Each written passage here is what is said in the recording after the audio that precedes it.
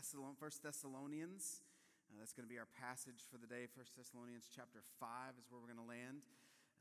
I'm going to work on this stand here for a minute while y'all turn there. I don't know how to do this. First round for me here. I love that song that we sang just now, Such an Awesome God. I love the fact that I love what happens in the song as you kind of meditate on and think about all these attributes that it describes.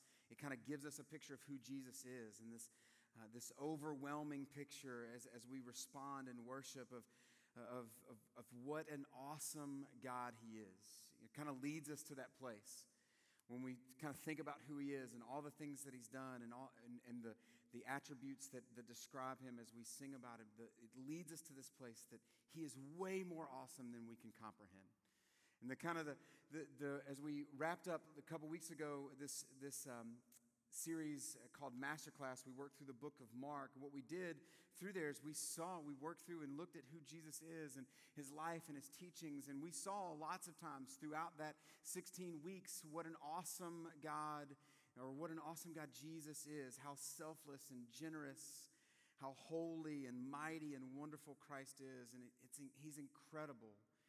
And how awesome He is kind of where what we just sang is what we looked at. And as Jesus ministered on earth, in the 3 years that He lived, in the 33 years that He lived on earth, but in the 3 years that He ministered on earth, we saw all those things. But as He was leaving, as He was ascending back to heaven, He tells the disciples, before He goes, He tells them that He's going to send, after He leaves, He's going to send the Holy Spirit.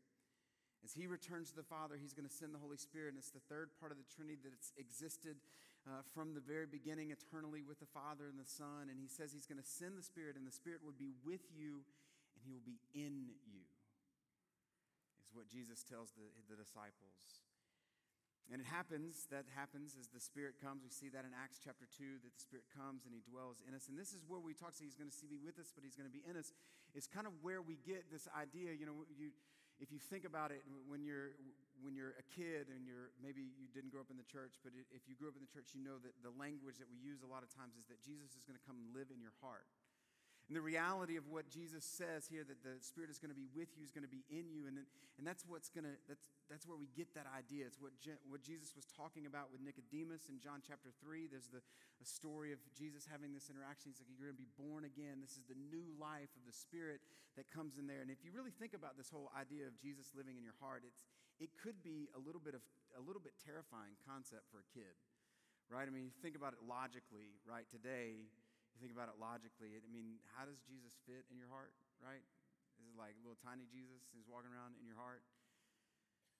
Especially like when you get a little older and you realize your heart is like a muscle, and you're like, where is Jesus going to fit in there? Like, does He need a snack, like a juice box or something? But this is what we're talking when we talk about the Spirit comes and is with you, but He's also in you. Is what Jesus promised to the disciples, and that the reality of Jesus being in you, what happens there is what we look at in Galatians as we turn to Galatians chapter 5 and walk through the fruit of the Spirit, which we're walking through over the next several weeks, is the evidence of the Spirit living inside of you, of little Jesus in your heart. He's not little Jesus in your heart. That's almost blasphemy, right? I think I probably step aside for the lightning strike.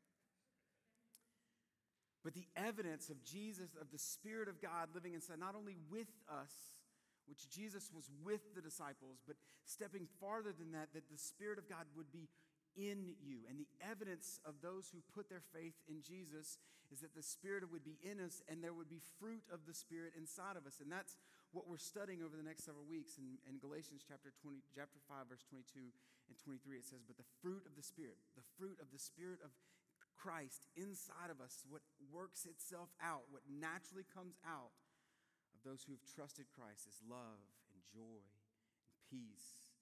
In the NIV it says forbearance, but the word is patience, kindness, goodness, faithfulness, gentleness, and self-control. Against such things there is no law. Pastor Jeff opened us up last week with love. that one of the fruit of the Spirit, one of the evidences of the Spirit living inside of those who call themselves believers, who have put their faith in Jesus, is love. And one commentator put it this as I was kind of preparing and reading this week. It says that love appears first because it's the greatest quality and it most clearly reflects God's character. And joy is what we'll look at this week. It comes in a close second. The same author says this: joy comes a close second to love because it's rejoicing in God's salvation that the Christians show that their affections are rightly placed in God's will and His purpose.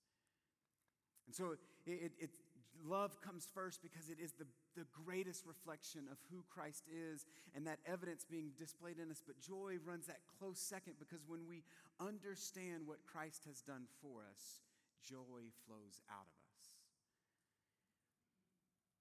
And our goal today, as it will be for the next several weeks, is to open up God's Word. And as we walk through all of the fruit of the Spirit, all of the things that are naturally evident in those who have put their faith in Christ Jesus, we want to honestly ask questions, do the self-examination, the hard examination, and ask these hard questions and honestly answer the questions: are these fruit evident, increasingly evident in my life?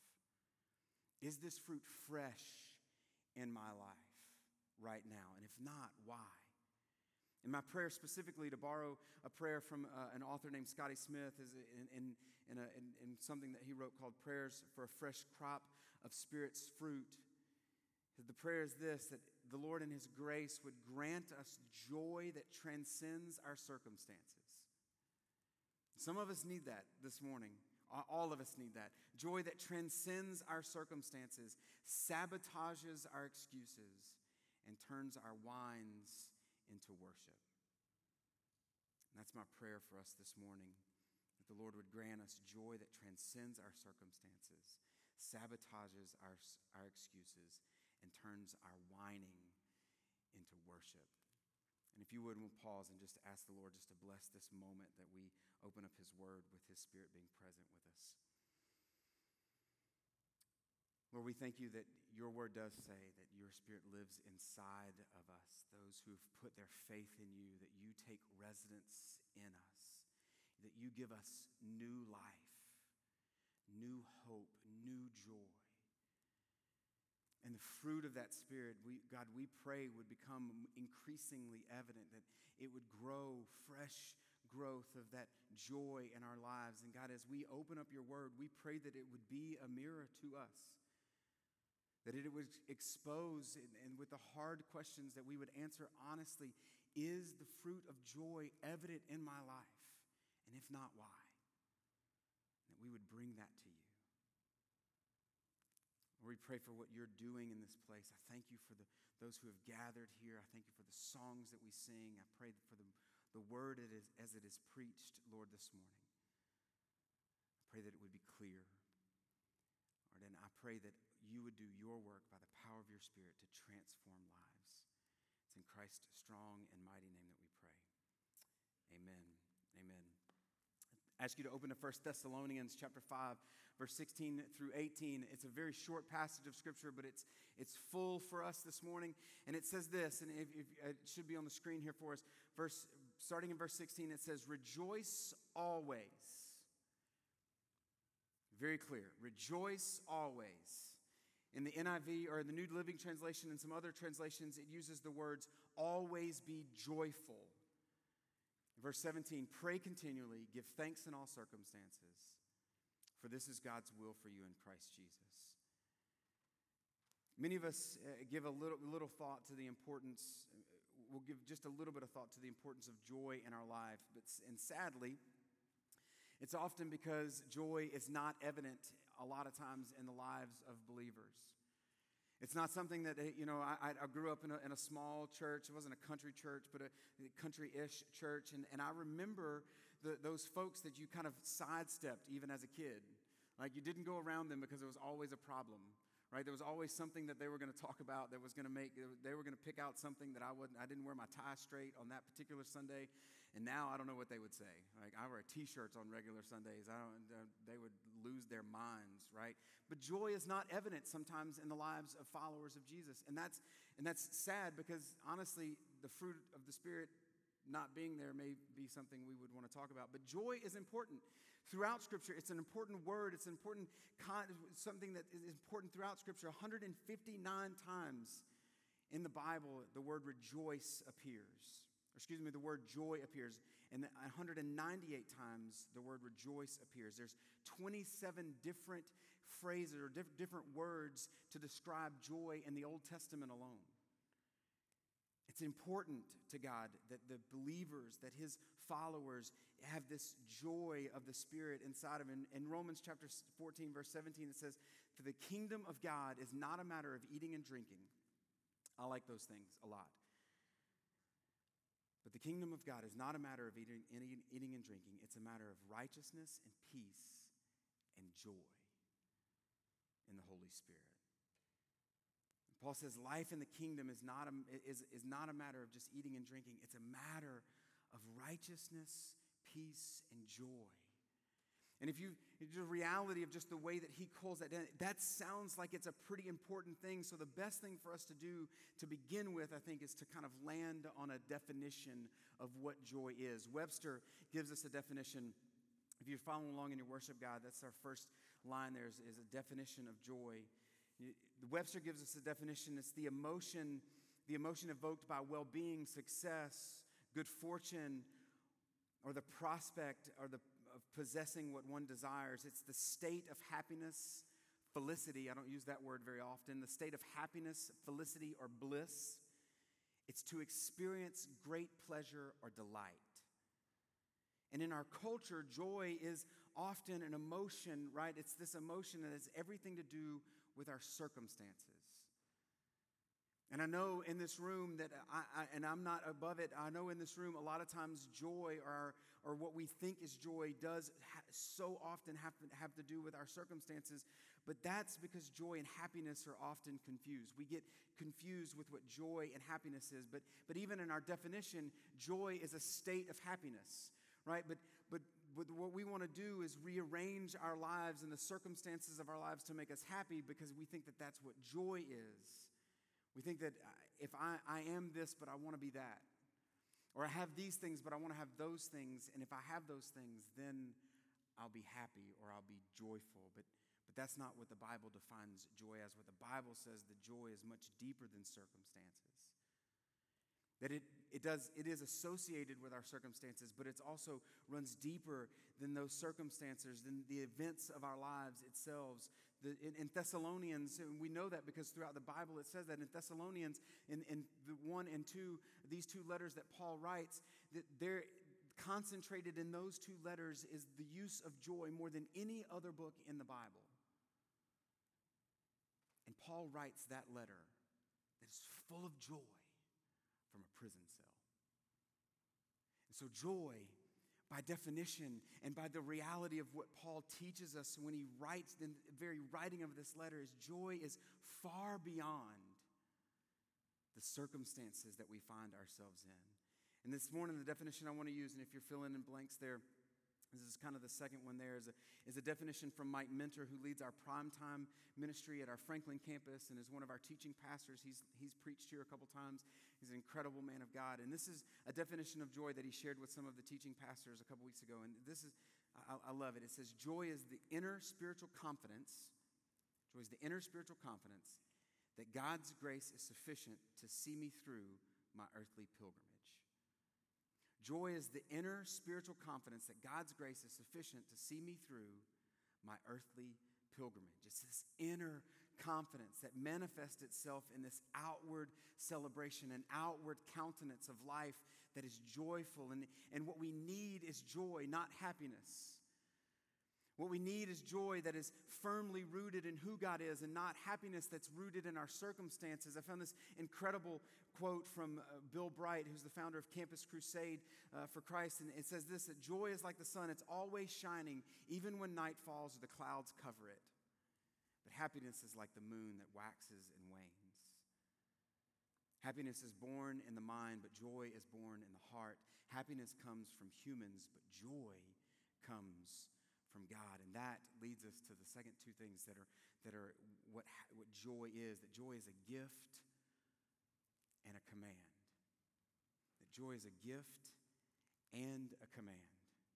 He says, be joyful always. It's an imperative. It's not be joyful always, ? It's be joyful always. Do this. It's a command, but it's also a gift. And that's what you see in that next line. Joy is empowered by the Holy Spirit. It's what Bill Bright said, that happiness comes from humans. I can give you happiness. Just ask my kids. If I come home with a gift, if I come home and I say, hey, we're going to go to this place that they really want, I can give you happiness. But that only lasts for a little while until that thing breaks or the place that we go is not cool anymore and you want to go to a different place.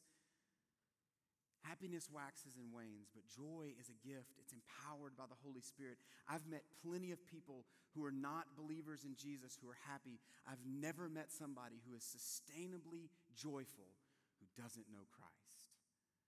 Because joy is a gift from the Spirit of God that lives inside of us. It's empowered by the Holy Spirit, not by us. And Jesus says to his disciples in John chapter 15, verse 11, he said, I've told you this. He tells them the stories of what it means to walk with him and how to walk with him. He says, I've told you these things so that my joy may be in you and that your joy may be complete.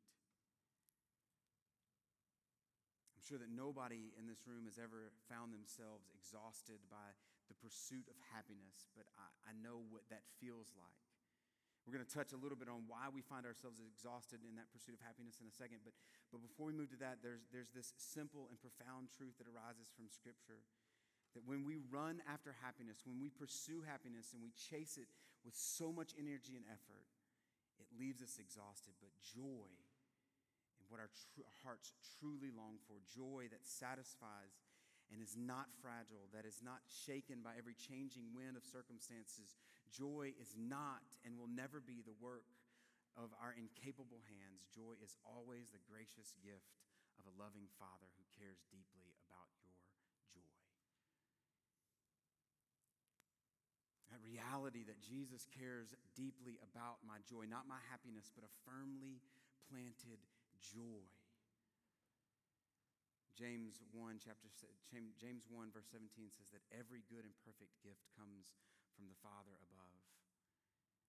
It even includes the joy that he empowers us with, that he's concerned about in you and I. It's definitionally, joy is something that comes from him.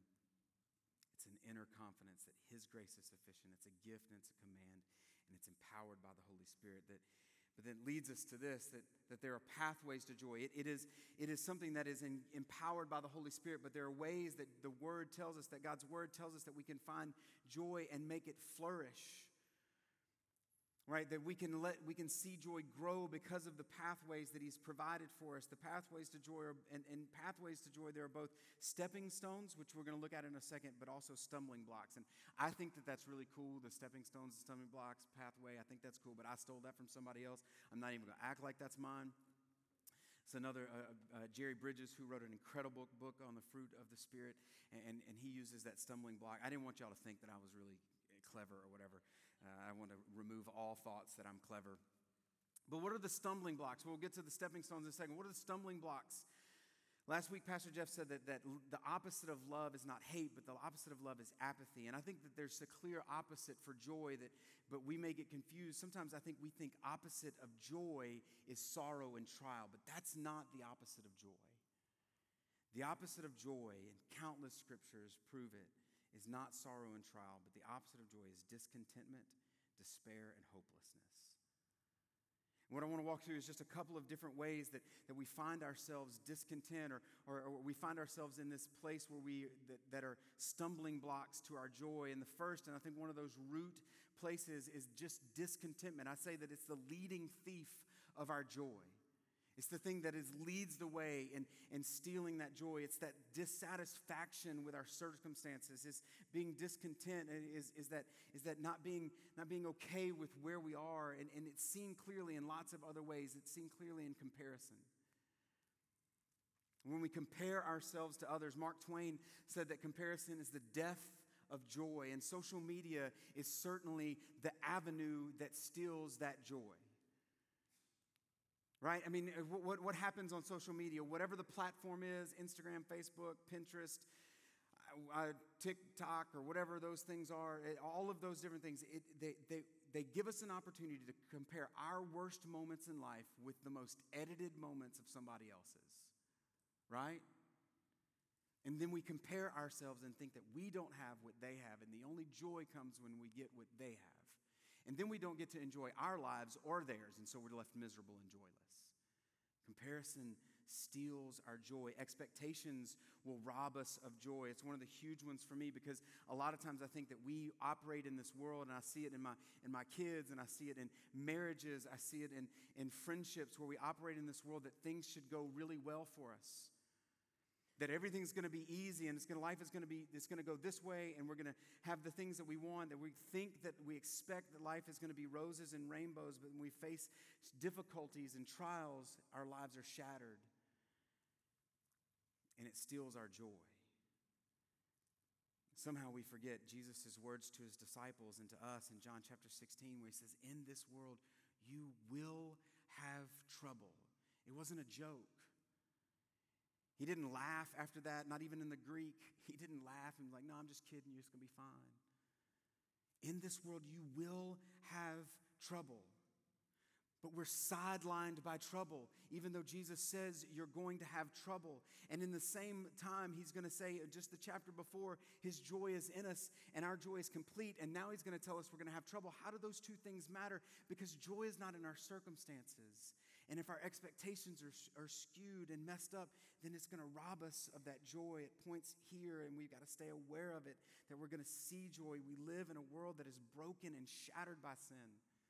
We live with people who are broken and shattered by sin, and they're going to disappoint us. Things are going to disappoint us. People are going to disappoint us. Jobs are going to disappoint us. All of those things are going to disappoint us, and if we let our joy rest in those things and those people and those jobs and our expectations, then joy will be crumbled as well. We'll be sidelined by it. Not only is it that, it's pride. Pride pokes its ugly head, and it says that I know better than you, God. I'm in charge of my life, and I know better what brings me joy. And nothing will destroy joy like thinking you know better than God what he designed you for. Misplaced confidence. We place our confidence in not only pride is placing that confidence in ourselves. Misplaced confidence places it in any other thing, whether that be toys and jobs and people. It's placing it in any other thing, literally anything other than Jesus. Selfishness, focusing on ourselves. We think it's called self-care. You should try it sometime. Maybe you should, but maybe we should not live so selfish, and we would experience the joy that we're all longing for, that we're trying so hard with self-care. Maybe sometimes the things that would get us to that place of joy would be thinking about somebody else rather than thinking about ourselves. I'm not saying self-care is bad. Go get you a manicure if you need a manicure. That seems weird to me. But it's not just, sometimes we need to get outside of ourselves to experience the joy that God desires for us to experience. And all of those things, I think we just got to package it. All comes down to one thing that really is what makes us miserable and distorts everything. That sin at the bottom, at the root of all of it, is what leaves us joyless. Sin when we compare ourselves to others and we begin to question God's faithfulness. Sin when we have these expectations of others or things, when our hope is in other things and we get sidelined. Sin of pride, sin of misplacing our confidence, sin of selfishness. Sin makes us miserable because it distorts everything. It robs us because it's a rebellion against God, the one who loves us and designed us to have life with him, and we run away from him, running from God and seeking to find joy in our creation rather than the Creator. Sin steals any hope of joy by separating us from the very source of the joy that we long for. Which brings us to the stepping stones, and we'll pick up in the stepping stones right where we left off in the stumbling blocks. So how do we find joy in the stepping stones? I would say the very first thing is confession and repentance. We don't need to move past, okay, write down, okay, I need to read my Bible 5 times a week and do this. And like, yes, we're going to get to that. But ultimately, if you want to start somewhere, if joy is being taken from you because of sin, then really where we've got to start is confession and repentance. One of the most common stumbling blocks is joy. And it's common stumbling blocks to our joy is sin and the attitude of our hearts and the things that we participate in. When we're not growing more and more joyful, when we're not seeing the fruit of joy in our lives, the question as we examine our hearts should be, is there sin that's keeping me from experiencing the joy that God has for me? Is there envy? Is there unforgiveness? Is there bitterness? I realized not too long ago, that I had a bad experience at a previous place that I was at. This is years ago. I was young and stupid. And I would say that the bad experience was much less those who I thought were the problem and much more me. But this was a couple years ago that I began to realize that I was holding a grudge against one of the guys that I served with in that place. And there was a lack of joy in my life, a lack of joy in my ministry, a lack of joy in the relationships that I had and where God had put me. And a lot of it sent back to this place and this bitterness and the things that I held against and unforgiveness against this individual. And literally they had no idea. The only one suffering in this relationship was me. And some of you have been broken by people. You've been literally hurt by people. Yours is not a story of you being stupid.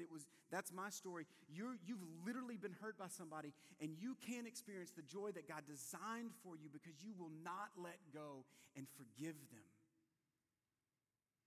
You've held on to bitterness for years, maybe not years, for just too long, and it's not letting you experience the joy that God has for you. And what we've got to do, knowingly, we've got to come to the place where we confess and we repent. Listen to what David said in Psalm chapter 32. If this doesn't, we've got to hear this truthfully. It says, when his sin was exposed, it says, when I kept silent, my bones wasted away through my groaning all day long. For day and night your hand was heavy on me. My strength was sapped as in the summer heat. And then I acknowledged my sin, and I did not cover up my iniquity. And I said, I will confess my transgressions to the Lord, and you forgave my guilt and my sin. I said earlier we would look at why we're exhausted by chasing happiness, and some of us are exhausted right now. You literally walk around life lethargic and tired all the time, physically. And you think that it's something external, but I'm telling you right now that maybe you need to ask yourself, is that this is the hand of the Lord heavy on you, sapping your strength until you confess. And it's His grace that His hand is heavy on you, not His anger. Because He doesn't want you to live in that place where you're walking joylessly. He puts His heavy hand on you to bring you to the point where you exhaust yourself until you come and say, God, would you forgive me for my sin, the way that I've held bitterness or unforgiveness or whatever it is. Some of us just need to hear that God wants to give this joy to you. And it's going to come through the pathway, through the stepping stone of confession and repentance. I spent about 5 minutes longer on that than I meant to. Stepping stone of prayer and thanksgiving. It's right there in our passage, 1 Thessalonians 5. It says, rejoice always. How? Pray continually. Because if we pray continually, we're constantly in fellowship with the Father. And when we're in constant fellowship with the Father, what happens then? We begin to give thanks for things. We begin to have a grateful heart. So we rejoice always by praying continually and giving thanks. You want to meet somebody who's joyful? You can meet somebody who spends a lot of time with Jesus and is grateful for the things that Jesus has given them. When you meet somebody who's truly joyful, you're going to meet somebody who's spent time with Jesus, who rests in who Jesus is and all that he's done, and they're grateful for his grace, which leads us to the abiding and obeying, that we rest in who he is. We're resting in who he is, and we walk in faithfulness and obedience to him, that we read his truth, that another stepping stone is that we read his truth, and the Holy Spirit uses God's word to bring joy to the hearts of his children. You know how loving and faithful and gracious your Father is, and that when you hear his voice speaking his love over you, that your heart is warmed and joyful. So we have to spend time in his word. Psalm chapter 19 says that his word refreshes our soul, that it makes wise the simple. It brings joy to the heart. His word does. God's word brings joy to the heart. You want to experience joy if you're not reading God's word on a regular basis, spending time with him, spending time with God in his word.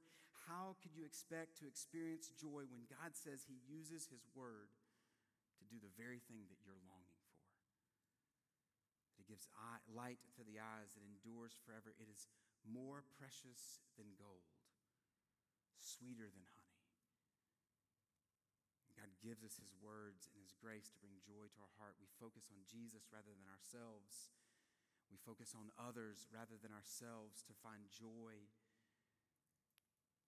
And we remember that God is sovereign and eternal, that all of this is momentary. And it's so important that we remember that God is sovereign and eternal, and all of the things that bring us happiness are momentary. And if you just wanted to find a place where you could see that most clearly, just go to the dump in Murray County or Williamson County this afternoon and just sit there as people throw away countless things that they thought would bring them joy. And now it's trash. But when we remember that God is eternal and never changing, that all these things are momentary, that it's those things that we think are going to bring us joy, that they're really going to bring us happiness for a moment, and then we're going to throw them away and put them on a pile. He never changes, and he is our joy. Third thing, and the last before we wrap up, is the purpose of joy. The purpose of joy is to glorify God. The purpose of joy is to glorify God, to display to an unbelieving world God's love, faithfulness, and care. Am I giving you enough time? Yes. And to be a conduit of joy to the people around us. The purpose of joy, if we have to go back to those so that you have time to write them down.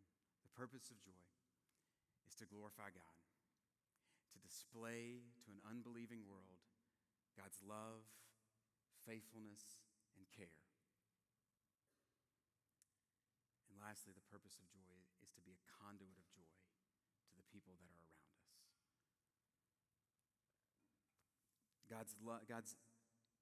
God's glory is what it is all about. The purpose of joy is not our happiness. The purpose of joy is to glorify God, to give thanks, to praise him, to celebrate his goodness and his faithfulness and his kindness and generosity. It's to point to him ultimately. Be joyful always, pray continually, give thanks in all circumstances.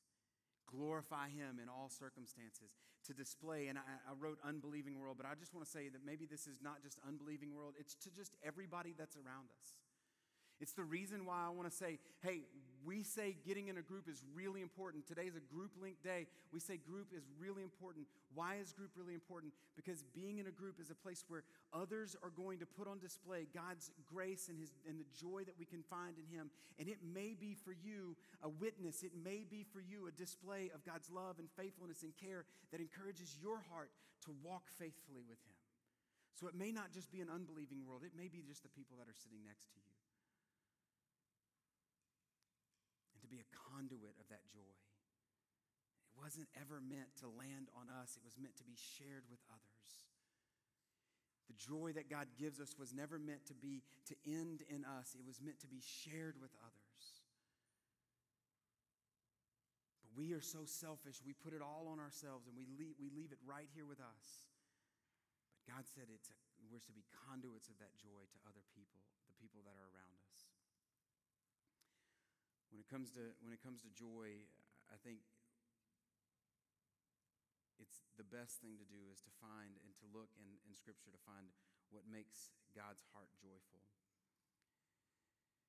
And when you look at Scripture, there's a couple of places that you can see that. And one of those places is in the Gospels. When Jesus tells us three parables, he tells us the parable of the lost coin and the lost sheep and then of the prodigal son.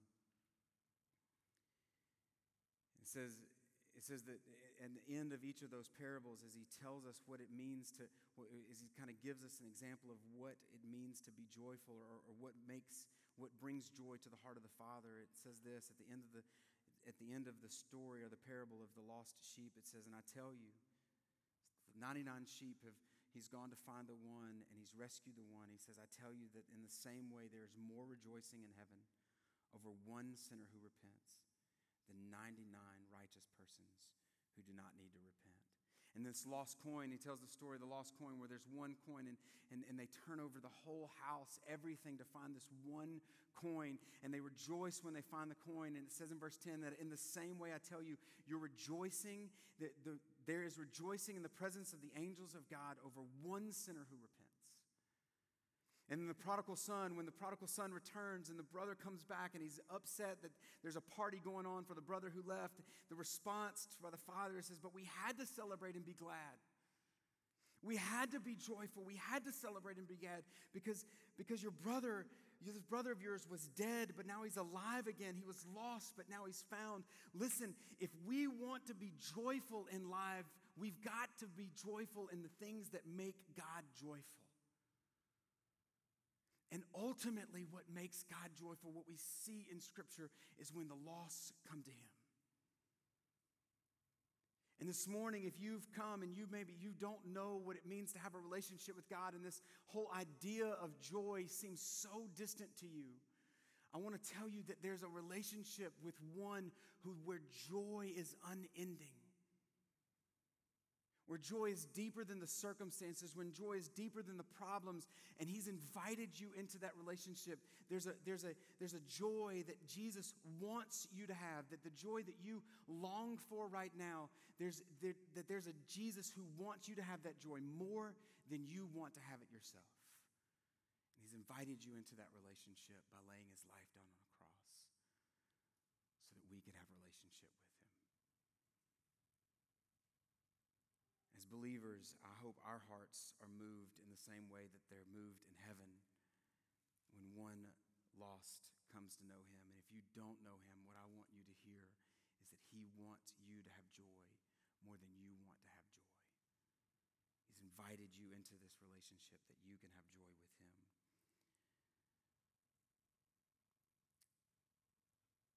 If you are this morning, if you don't have a relationship with Christ, I don't ever want to pass up an opportunity for you to have a chance to respond. There's not going to be a song that we play this morning, but at the end of the service, as we wrap up, I'd love to have a conversation with you about what that means and what that looks like. As we're packing up chairs, we can have a quick conversation.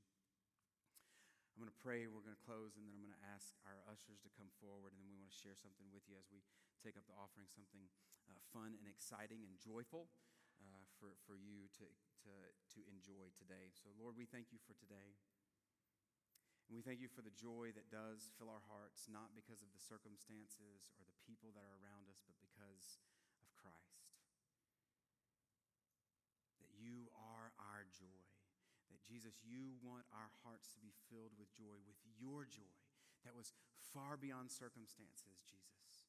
Even as you told the disciples that you want to fill them with your joy. You were just hours away from being crucified on a cross, that you still had joy in that moment. God, that's the joy that we long for. And we thank you that you desire for us to experience it more than we even come close to desiring to experience it. And I pray this morning that you would stir in our hearts that fresh fruit of joy, and it would be evident, not just that it would be more and more evident, increasingly evident to those around us. And God, you would use it as a witness and to glorify your name, and as to be a witness to the world that's around us, to our friends and our family, and to those that we work with, of your care and your love for us. And God, you would use us to be conduits of joy to others. It's in Christ's strong and mighty name that we pray. Amen.